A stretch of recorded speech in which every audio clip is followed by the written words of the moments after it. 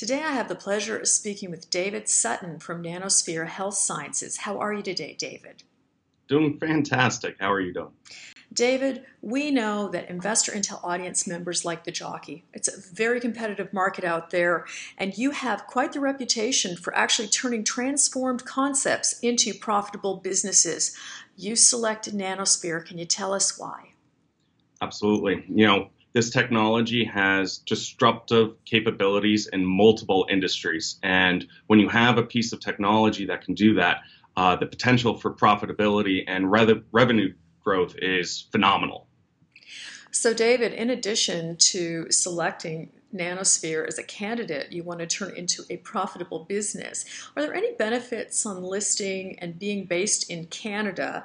And how does this Delta 9 fit into this program? Yeah, listing in Canada gave us enormous exposure as well as, identifying a partner, an LP, a licensed producer there, that we could expand our exposure to the cannabis market. And of course, Canada is on the forefront of doing this on a global basis. So it made sense to look to Canada and to Delta 9 as providing that avenue.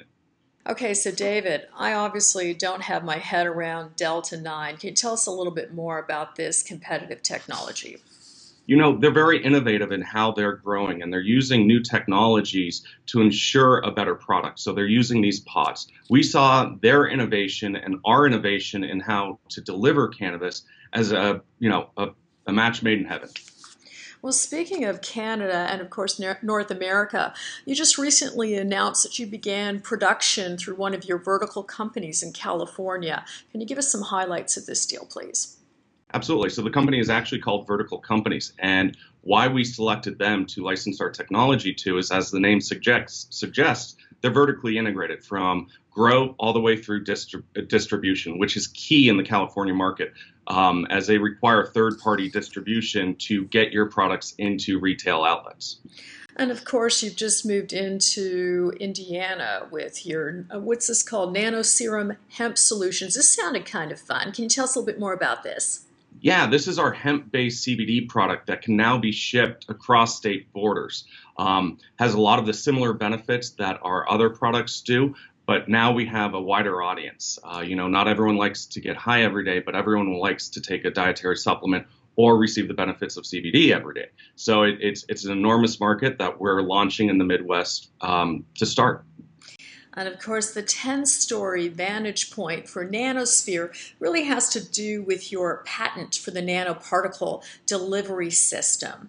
I think it's a good time for you to remind us all about this competitive advantage. Absolutely.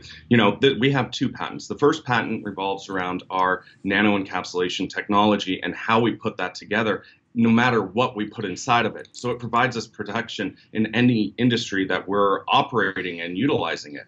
Now, our cannabis patent that utilizes what we call the master patent provides us wide protection in the cannabis space. It provides better bioavailability, consistent dosages, and unique benefits that you can't find anywhere else.